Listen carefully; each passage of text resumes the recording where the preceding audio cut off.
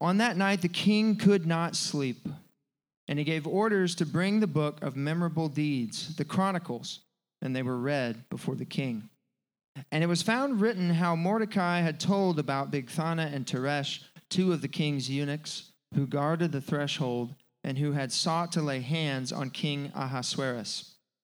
And the king said, "What honor or distinction has been bestowed on Mordecai for this?" The king's young men who attended him said, "Nothing has been done for him." And the king said, "Who is in the court?"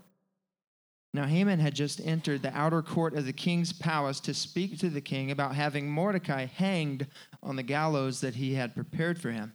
And the king's young men told him, "Haman is there, standing in the court." And the king said, "Let him come in." So Haman came in, and the king said to him, "What should be done to the man whom the king delights to honor?"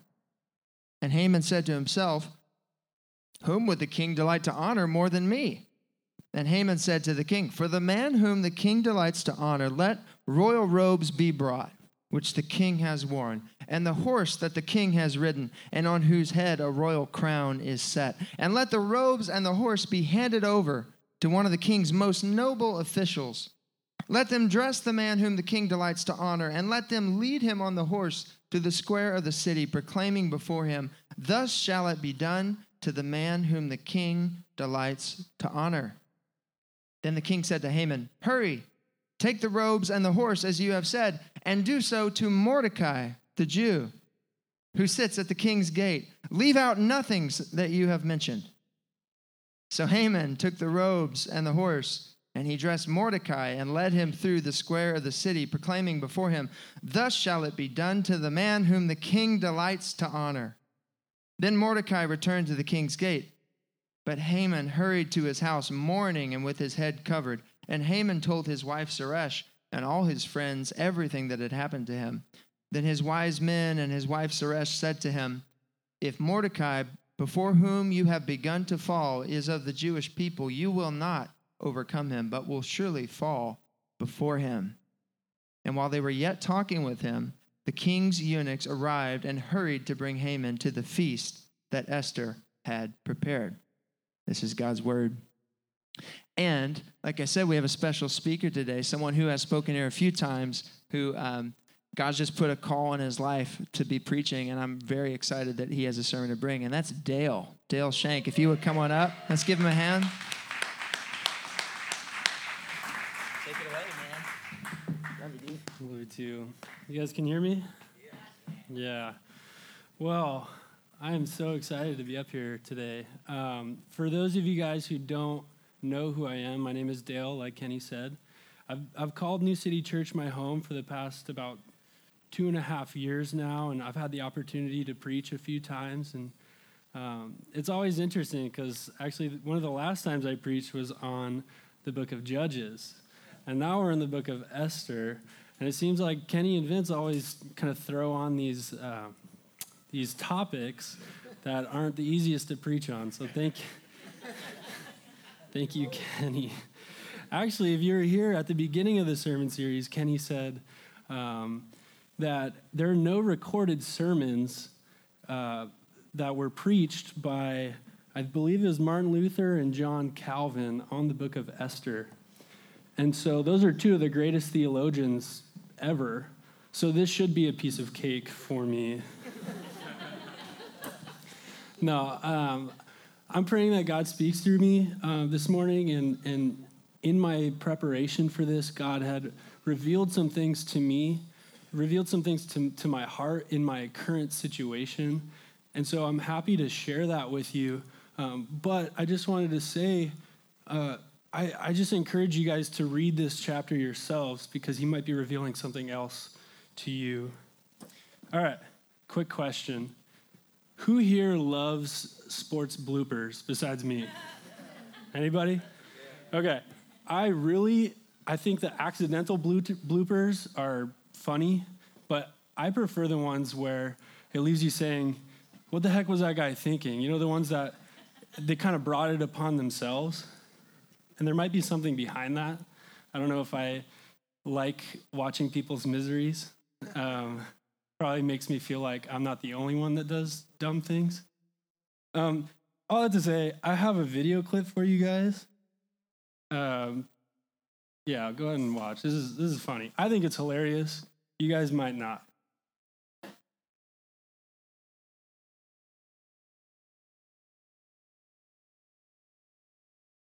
Well, there's no sound, but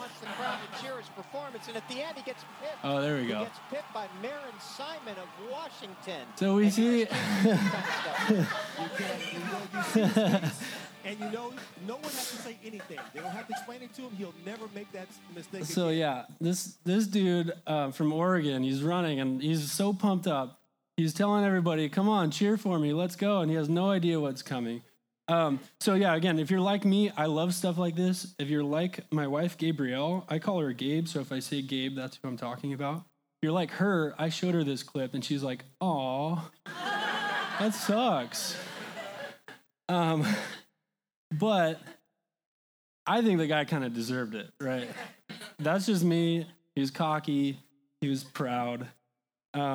So I just want you guys to remember this face right here. Do you see the pure like shock or terror? Actually, go to the next one. This is good. He's like, "What the heck just happened?" He had no idea what was coming. So I promise I'm going to get back to this later. So I just want you guys to remember this and maybe think about how he felt as he's crossing the finish line and pumping people up, and the guy passes him. It's hilarious. I'll get to that later, and we'll bring it up again. But first, I'm gonna set up the scene for where we are in chapter 6. If you guys weren't here for the first 5 chapters, I just want to maybe introduce to you some of the major characters in this story. Esther, historical narrative, right? And so it's a story about the Jews that are in Persia, right? So this was written probably about 2,500 years ago. And it takes place in a city called Susa, and it's the capital city of Persia. And Susa is actually still a city today. It's in the present-day Iran. So this was 100 years after the Babylonian exile, so there's still a Jewish community in this Persian city.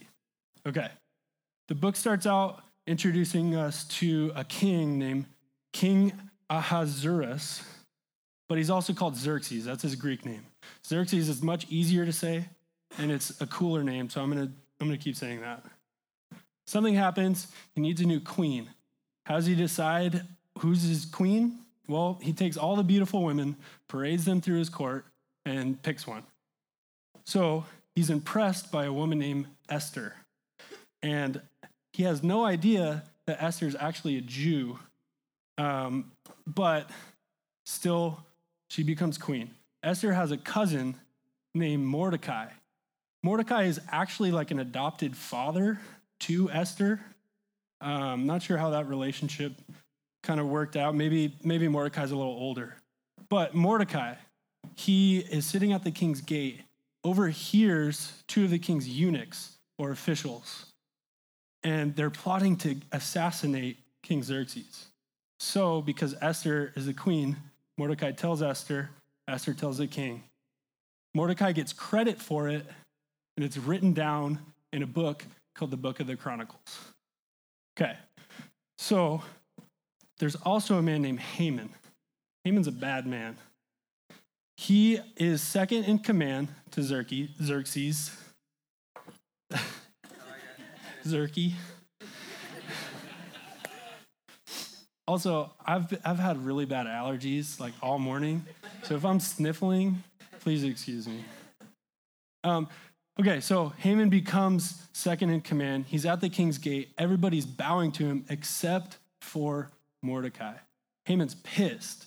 And what does he do? He says, "How about this? I'm going to just annihilate all Jews." Right? So he convinces the king to set up a decree or a law that later that year, all Jews are going to be annihilated, women and children included. Now, remember, Esther is a Jew, but Xerxes doesn't know. Mordecai's like, "Hey, you got to go talk to Xerxes to have him overturn the decree." And she knew she was going to risk her life by going to the king, appearing in front of him. But bravely she does. And the king sees her and he has favor for her. And he says, whatever you want, I'll give you anything, up to half of my kingdom. And all she says was, hey, how about you and Haman come to a banquet that I prepared, and there I'll tell you. Okay, they go to the banquet, and the king's like, all right, how about now? Tell me. She said, no, come to another banquet tomorrow, and that's where I'll tell you. Okay, now we're all caught up. This is right in between these two banquets is when chapter 6 happens. So things are tense, right? The Jews are about to get annihilated. And after Haman is leaving the first banquet, he sees Mordecai again at the gate. And he's just pissed because he remembers he wouldn't bow. So he goes home, talks to his wife and his friends, and they say, go set up a gallows and hang him. Now, this isn't the same as the gallows you might be thinking of. It's not just a rope that hangs. They tell him to build a 75-foot tall stake and impale him on it. Okay, so the Jews are going to be annihilated. And before that, Haman's going to be killed. Mordecai is going to be killed by Haman. It's not looking good for God's people, right? However, throughout Scripture, we're continually told that God is going to protect, love, serve his children, his covenant people. It doesn't matter if they're in Israel or if they're in Persia. It doesn't matter if they're obedient or not. God loves his people and he's going to protect them. Okay? And later in Isaiah 41:10, I think we have it. God says to his people, so do not fear, for I am with you. Do not be dismayed, for I am your God. I will strengthen you, I will help you, and I will uphold you with my righteous right hand. See, God is faithful through his providence, supporting, preserving, and ordering all things. He gives his chosen people, his beloved people, special grace and protects them through the most difficult times. And we see this throughout Scripture. Just read everything up to Esther. God continually provides, secures his people, even when they don't believe that he will, even when they're the most disobedient. And so, a quick question for you guys, just to think over. Do you guys believe that God is faithful in supporting, preserving, ordering all things, and giving you grace and protecting you at all times? I think at first thought, I'll say, yeah, of course, right? But what about when things get hard? When things are a little messy and you start to question, God, where are you? God, why is this happening to me? Sometimes it's hard to believe. So in this chapter 6 in Esther, right, God's people, they're in Persia and they're in danger. So what is God going to do? If I had some dramatic music, I'd say cue dramatic music. Dun, dun, dun. God, what are you going to do to protect your beloved people? Yeah. Right? Things are bad. Things are a mess. They're about to get annihilated. Genocide. God, what are you going to do? And chapter 6 is viewed as the most pivotal part of the book of Esther. This is when things turn around, okay? The plot is moving and it's at the perfect time. Okay, let's check it out. This is like story time, okay? I titled this message, Sleepless in Susa. Now, I've never seen the movie Sleepless in Seattle, but I guarantee you Esther 6 is better than that movie.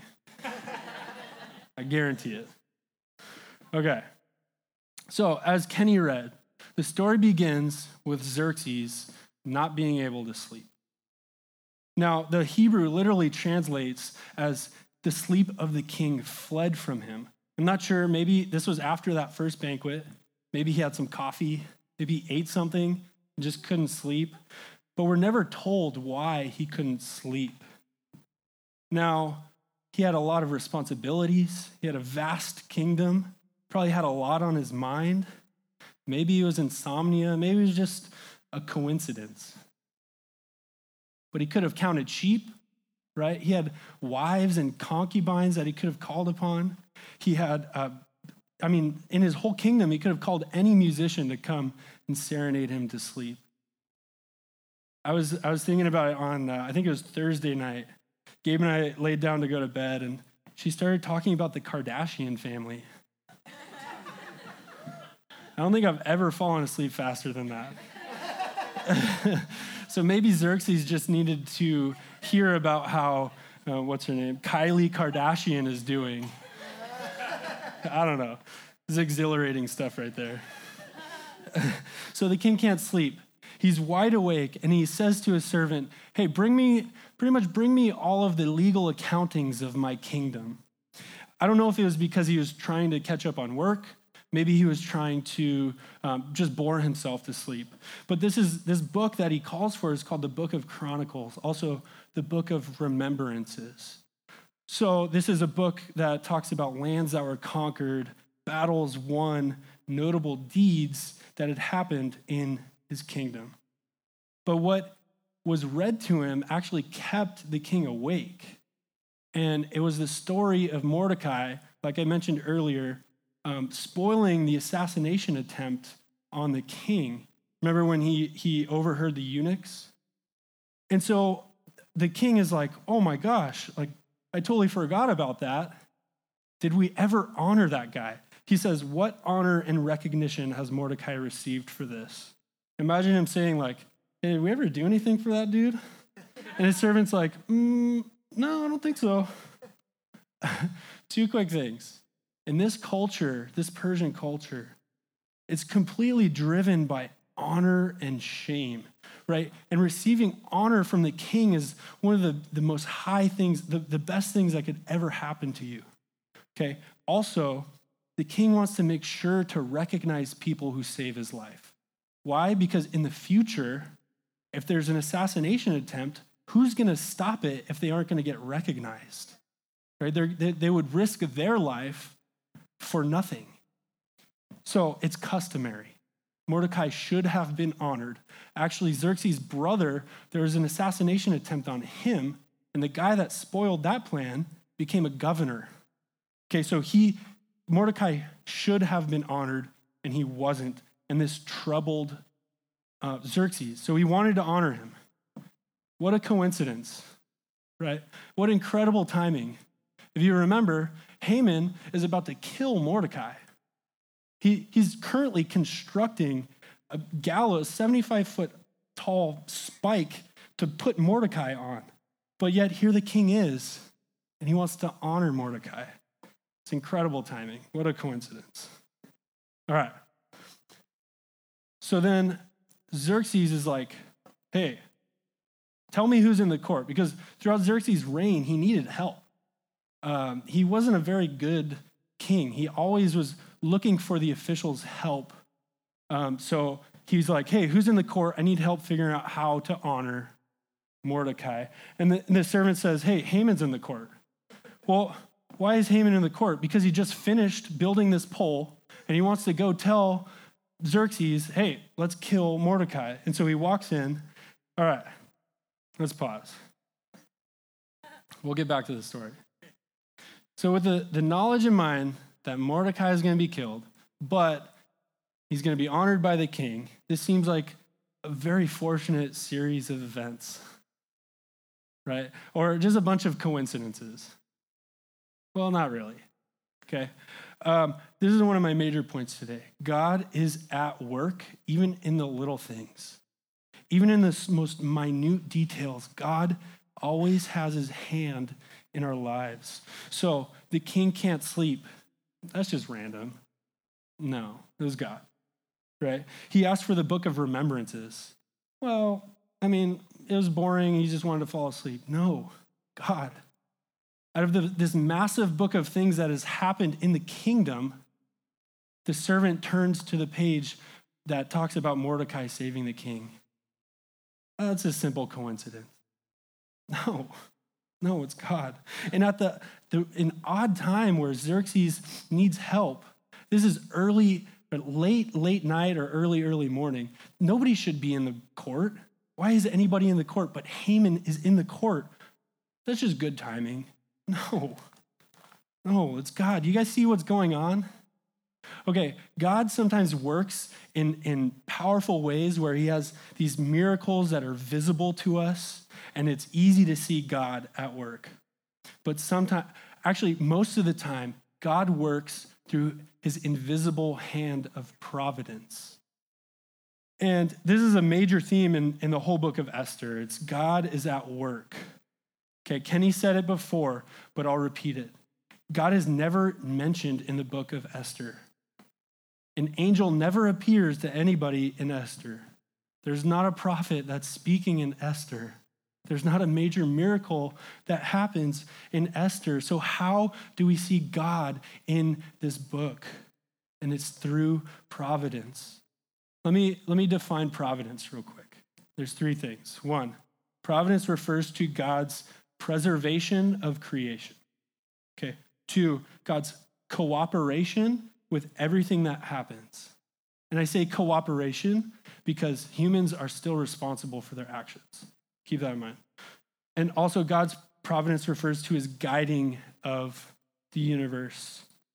The word providence doesn't show up in scripture at all, but it's traditionally recognized as God's special, ongoing, continual relationship with his creation. Providence is the invisible hand of God. We don't see it, but we see the effects of God's hand in our lives. Let me give an example. If it's a windy day, you guys visibly see the wind? No, but we see the effects of the wind. We see trees blowing, leaves, or tumbleweeds. We don't see the wind, we see the effects of the wind, and it's the same with God's providence. The invisible hand of God is causing things to happen, and we see its effects. God is sovereign, meaning he's reigning over everything. He's causing these things to happen, and we see its effects. Kenny was talking last week about God's sovereignty, and I'm going to quote it actually. Kenny said, "We're all called to trust in God's sovereignty. Sovereignty means that he reigns sovereignly. He is on the throne. Bad things happen, but God is a redeemer. God is not out of control, but God is in control. God is in control, and you know how we can prove that? It's through God's providence. Now, I've said the word coincidence a few times. I don't know if you guys have heard me, but I did that on purpose. Coincidence is, let's say, the non-believer's word for providence. We don't know the future, but God does. We weren't created to know the future. So what does this mean for us? If we don't know the future, God does. What is God asking us to do? God is asking us to trust him every single day. God wants us to trust in him. And like he says in Romans 8, he wants us to trust in him to work together all things for those who love him. God deserves our trust, and he's proven that over and over and over. Here's the thing. Don't question God's providence, but assume it. Don't question that God is sovereign. Don't question that God is good. Don't question that he knows the future and that he's at work. Just assume it. Be confident in that fact. Let me ask this question. How differently would we live our lives every day if we're walking in absolute confidence that God is working things out for us, even in the smallest detail? How differently would we live our lives if we are confident in the fact that God is on our side and he's working things out in our lives. See, faith is trusting in the presence and providence of God before we even see it. When I was preparing for this sermon, again, there's no reference of God in here. I was kind of freaking out, to be honest. Like, how am I supposed to preach a sermon about a passage that doesn't even reference God? I don't see God directly working in this passage. What the heck am I supposed to do? Well, that's exactly what faith is, like I said. We don't see God. We don't hear his voice all the time. We don't feel the presence of God all the time. But we see the effects of God working in our lives. So if we see the effects of God working in our lives, sometimes we don't, but if we see the effects of God working in our lives, why is it so hard to trust God with the future? We see it over and over again in Scripture. Like I said, God continually delivers his people out of troubles, right? It makes no sense, and I'm the biggest culprit of this. Sometimes I have a hard time trusting God with my future. I don't know. I'm going to do it. I'm about to get personal and vulnerable right now. These past couple weeks have just been a doozy for me. I don't know exactly what's going on, but I think I have an idea. But I've been just emotionally a wreck. I believe that it has to do with me having a plan for my life, a plan for a timing of things to work out in my life and what it all looks like, and God having a different plan. For those of you guys who don't really know me, I want to be a pastor. I want to be in vocational ministry. I feel a call from God to be in vocational ministry. But timing-wise, things just are a little different than my plan. And it's just thrown me off. On Monday, I told Gabe that I just wanted to give up on vocational ministry. I was like, I'm done. This isn't working out. I currently work in the biotech industry. I do chemistry, and I can't stand what I do. But I told her, I'm done with vocational ministry. I'm just going to be in biotech for the rest of my life. I was freaking out. I just completely freaked out. It was irrational. Irrational? Irrational. Why? Why did I freak out? It's because I was believing in my heart that my plans are better than God's. I was believing that I knew what was right for my life, and I wasn't trusting that he knew what was best for my life. I'm holding on so tightly to my plans and not letting it go. I've been struggling with it probably the past 6 months, really. Just been off, but the last couple of weeks have been just been a mess. God, where are you? I'm trying to honor you. I'm trying to give you glory. How come this isn't working out? This whole time, I've just been questioning God's providence. I've been questioning if he's actually even working in my life. In these moments, we just have to pause. We have to trust him, right? We have to pause, and even if it's hard to trust him, maybe we need to look back on our lives and just figure out where God's hand has been evident, even in the little tiny details like this passage.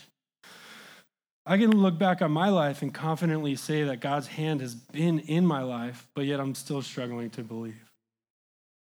So that's why preparing for this sermon has been excellent. For me personally, right? In my situation, I'm struggling with trusting God and his plans, but I sit here and I'm like, okay, well, I'm going to preach about it. Then I gotta figure this out.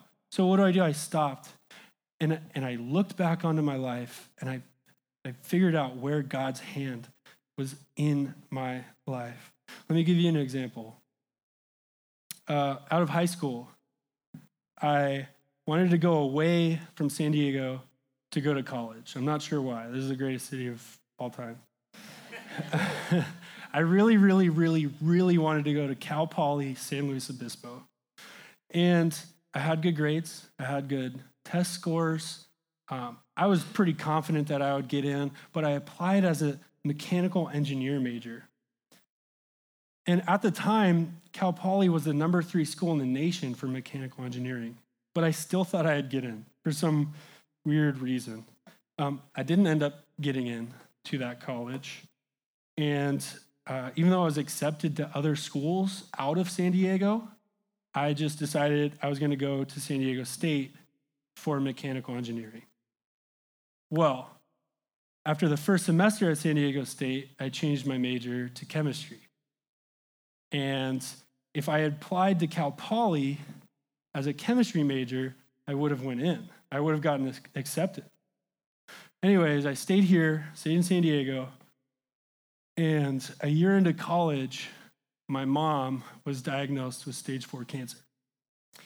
And a year after that, my mom passed away from stage 4 cancer. What if I got accepted to Cal Poly? What if I went to one of the other schools I got accepted to? If I wasn't here in San Diego, I wouldn't have been there as she's going through chemo. And at the time, my mom was the most important person in my life. I wouldn't have been there as she's going through chemo. I wouldn't have got to spend the quality time I did with her. I wouldn't have been there at hospice as she's, as she's passing. And it was really hard. At the time, I was saying, God, where are you? God, where are you? I felt the most distant from God that I ever have. And yet God was still working in that situation. I also wouldn't have met my beautiful wife if I went away to college. But you see, God knew what was best for my life. I wanted to go away so bad, but it didn't happen. Why? Because of God. It's God's providence, God's hand in my life, even when I don't want to trust him, even when I don't believe that he's working things out, he still does.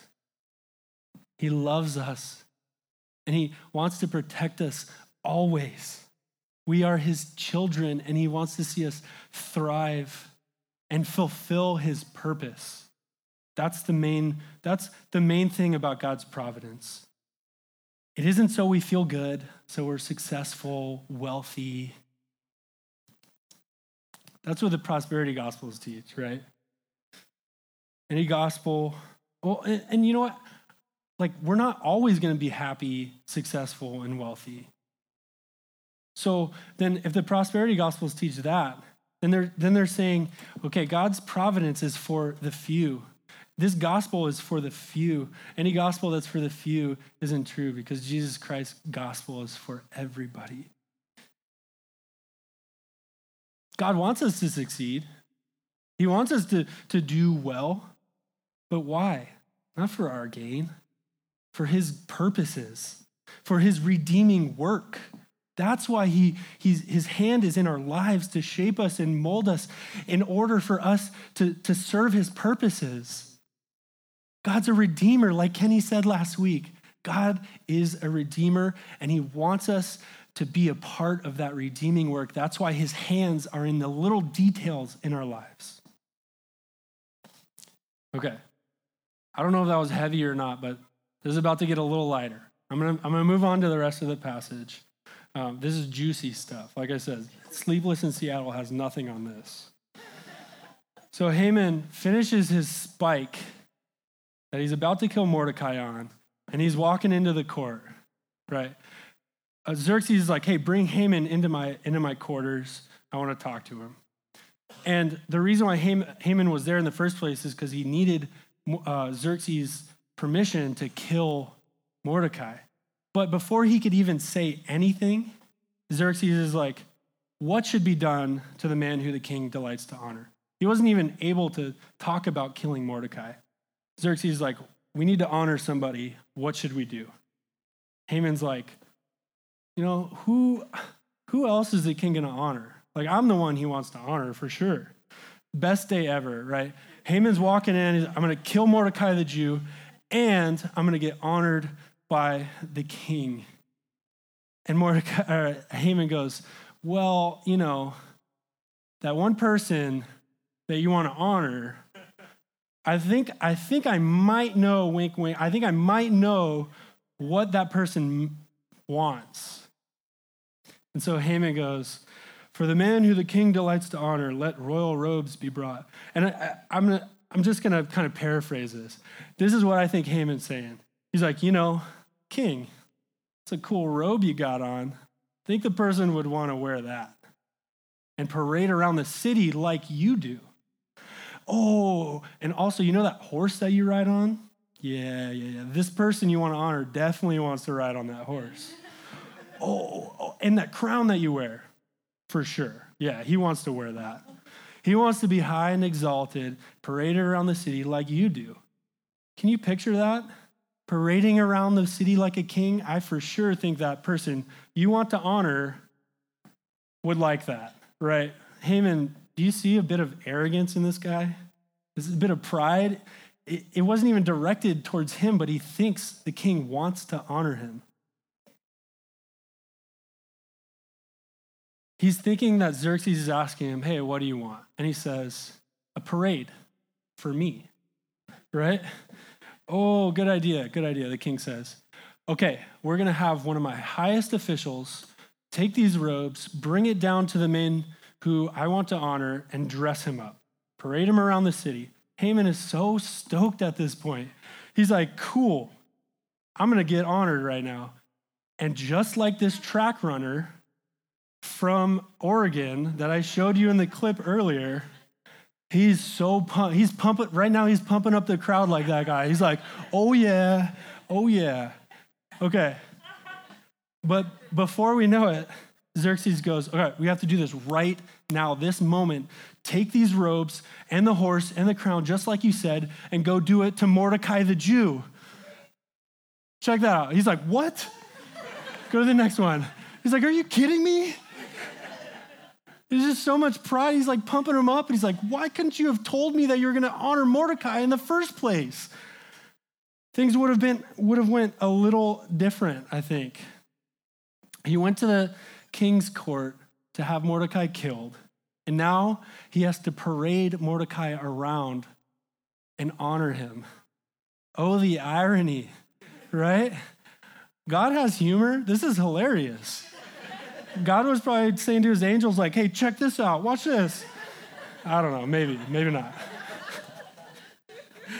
So Xerxes is like, all right, leave nothing you said out. Everything you just said, do it up. Let's honor the heck out of this dude. So get the horse and take it down there.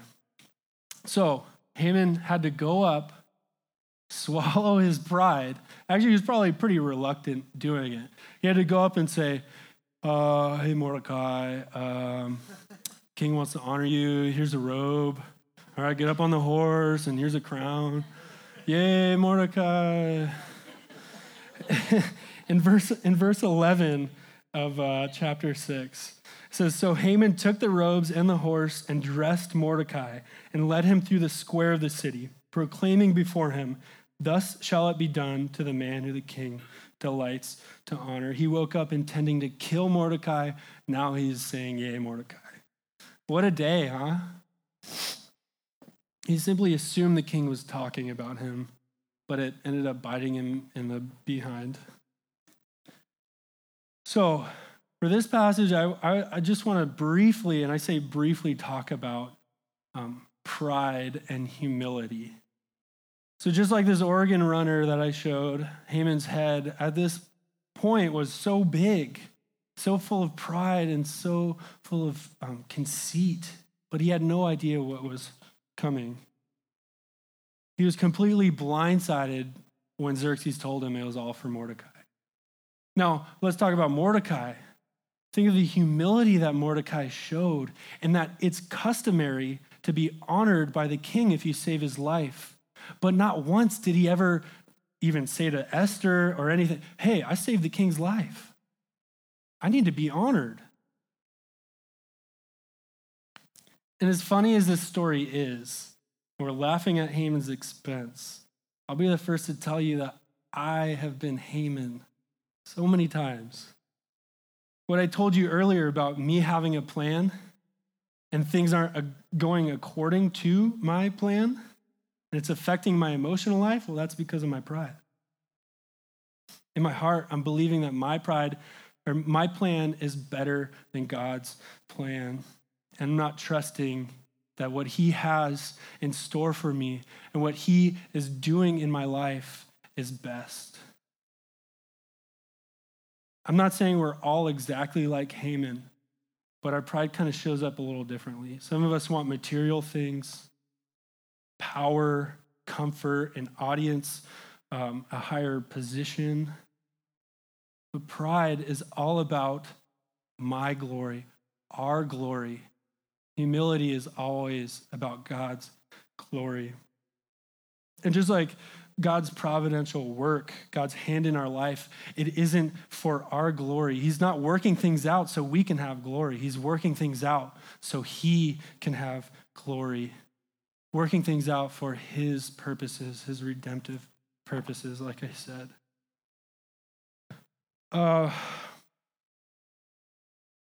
Okay. Why the heck am I talking about pride and providence? These things don't really, I'd say, mix. But let's check it out. In James chapter 4, verse 13 through 16, it says, "Come now, you who say, today or tomorrow we will go into such and such town and spend a year there and trade and make profit. Yet you do not know what tomorrow will bring. What is your life? For you are a mist that appears for a little time and then vanishes. Instead, you ought to say, if the Lord wills, we will live and do this or that.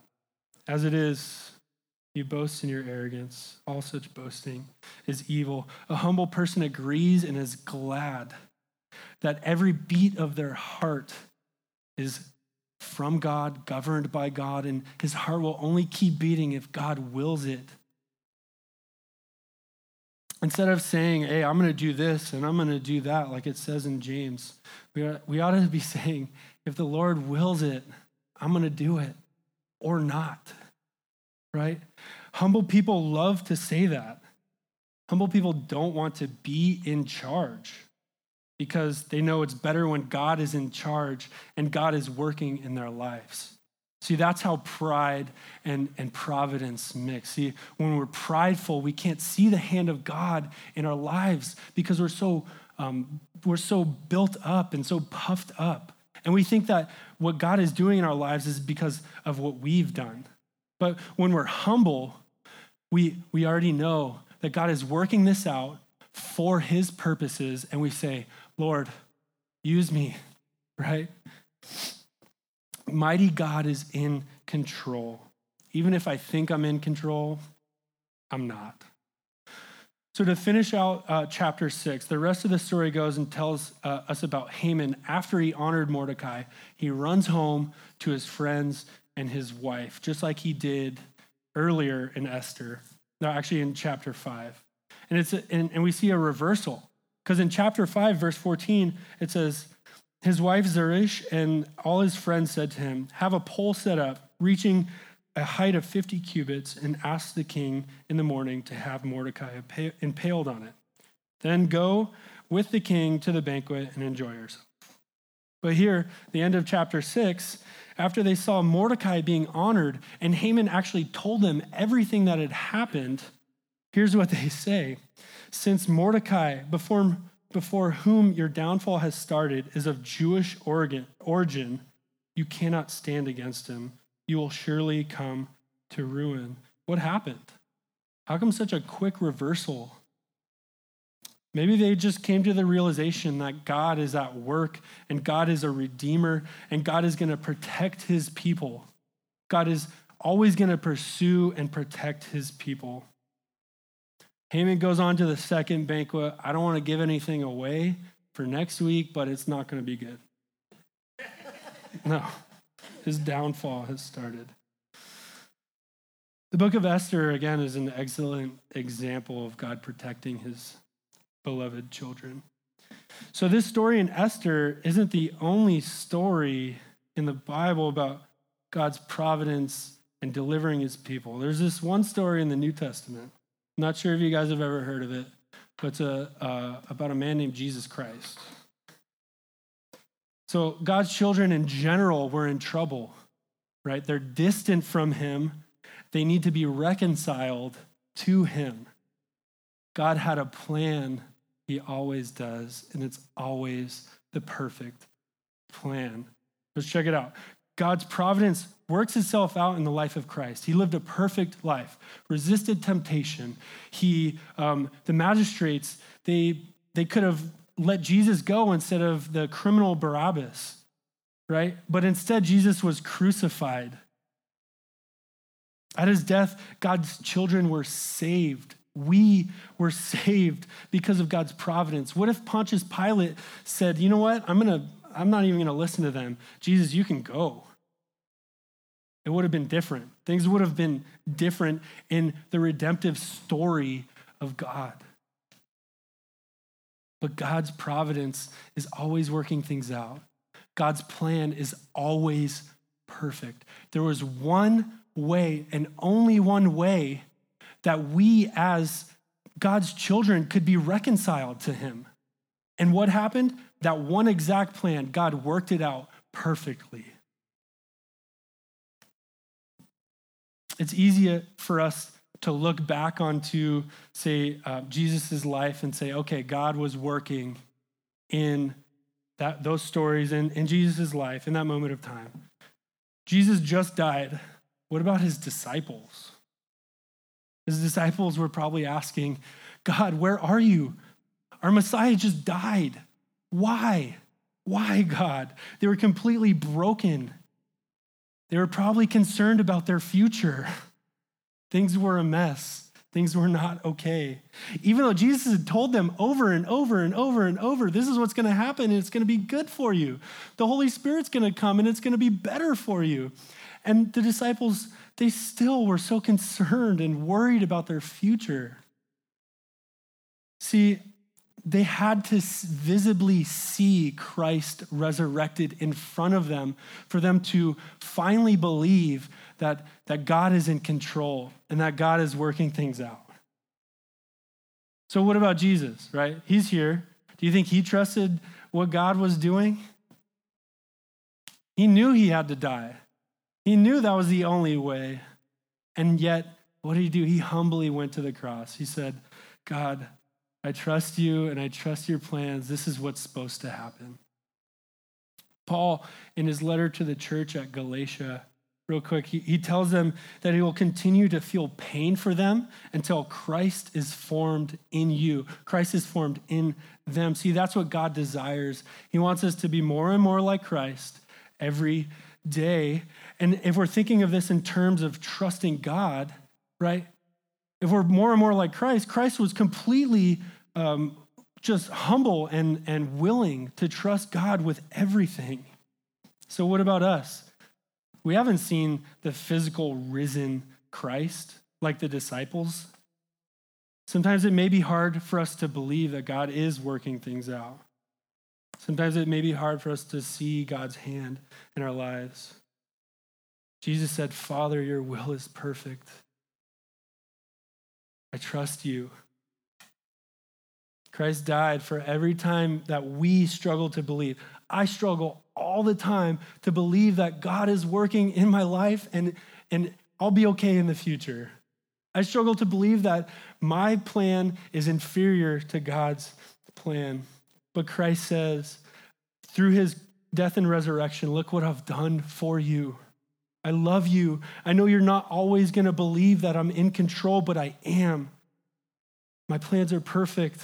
Remember this. The evidence is there. Just read throughout Scripture. God remains the same, and he never changes. So with that in mind, if God has always delivered his people, if God has always had his hands in people's lives, if he never changes, why would he change in the future? He's always going to be in control. He's always going to do what's best for us. God remains the same. He never changes.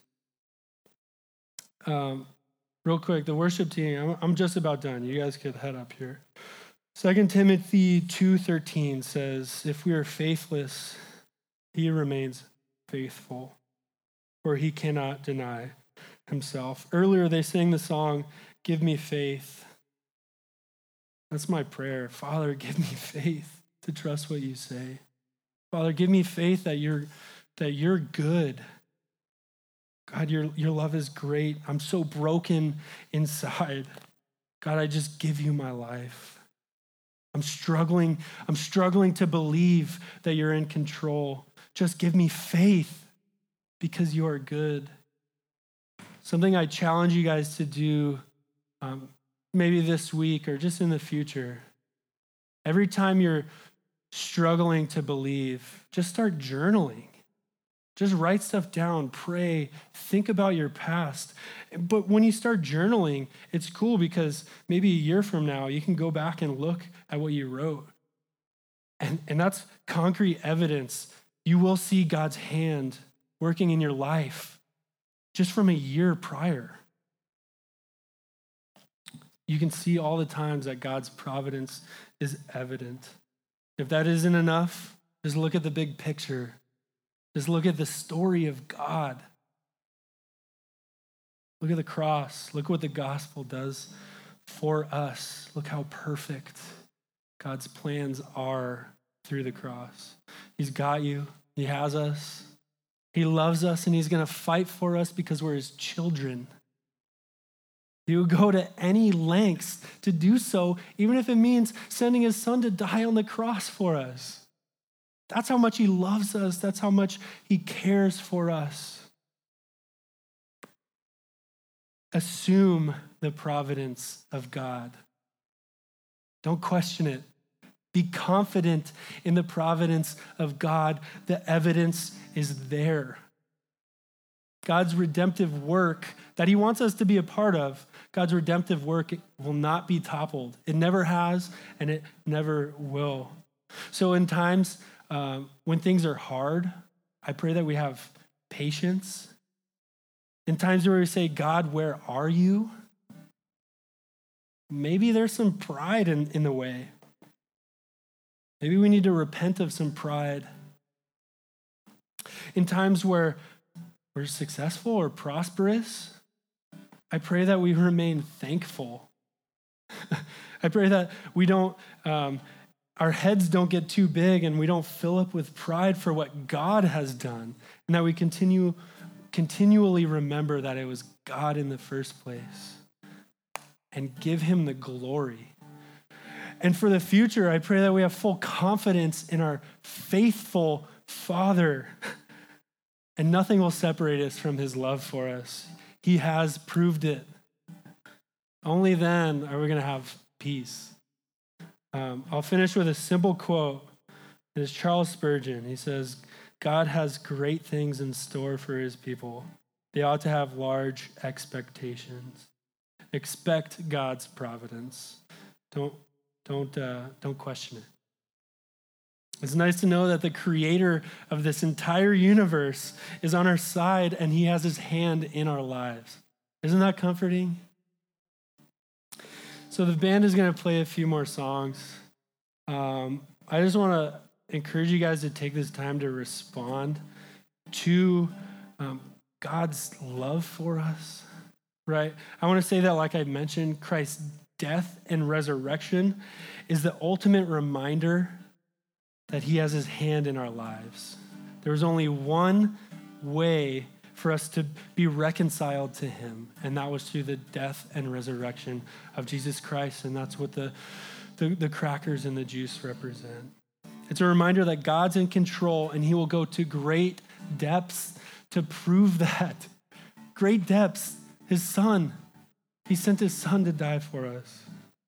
Jesus lived a perfect, sinless life. His body was broken. His blood was shed so we could be reconciled. It was God's perfect plan.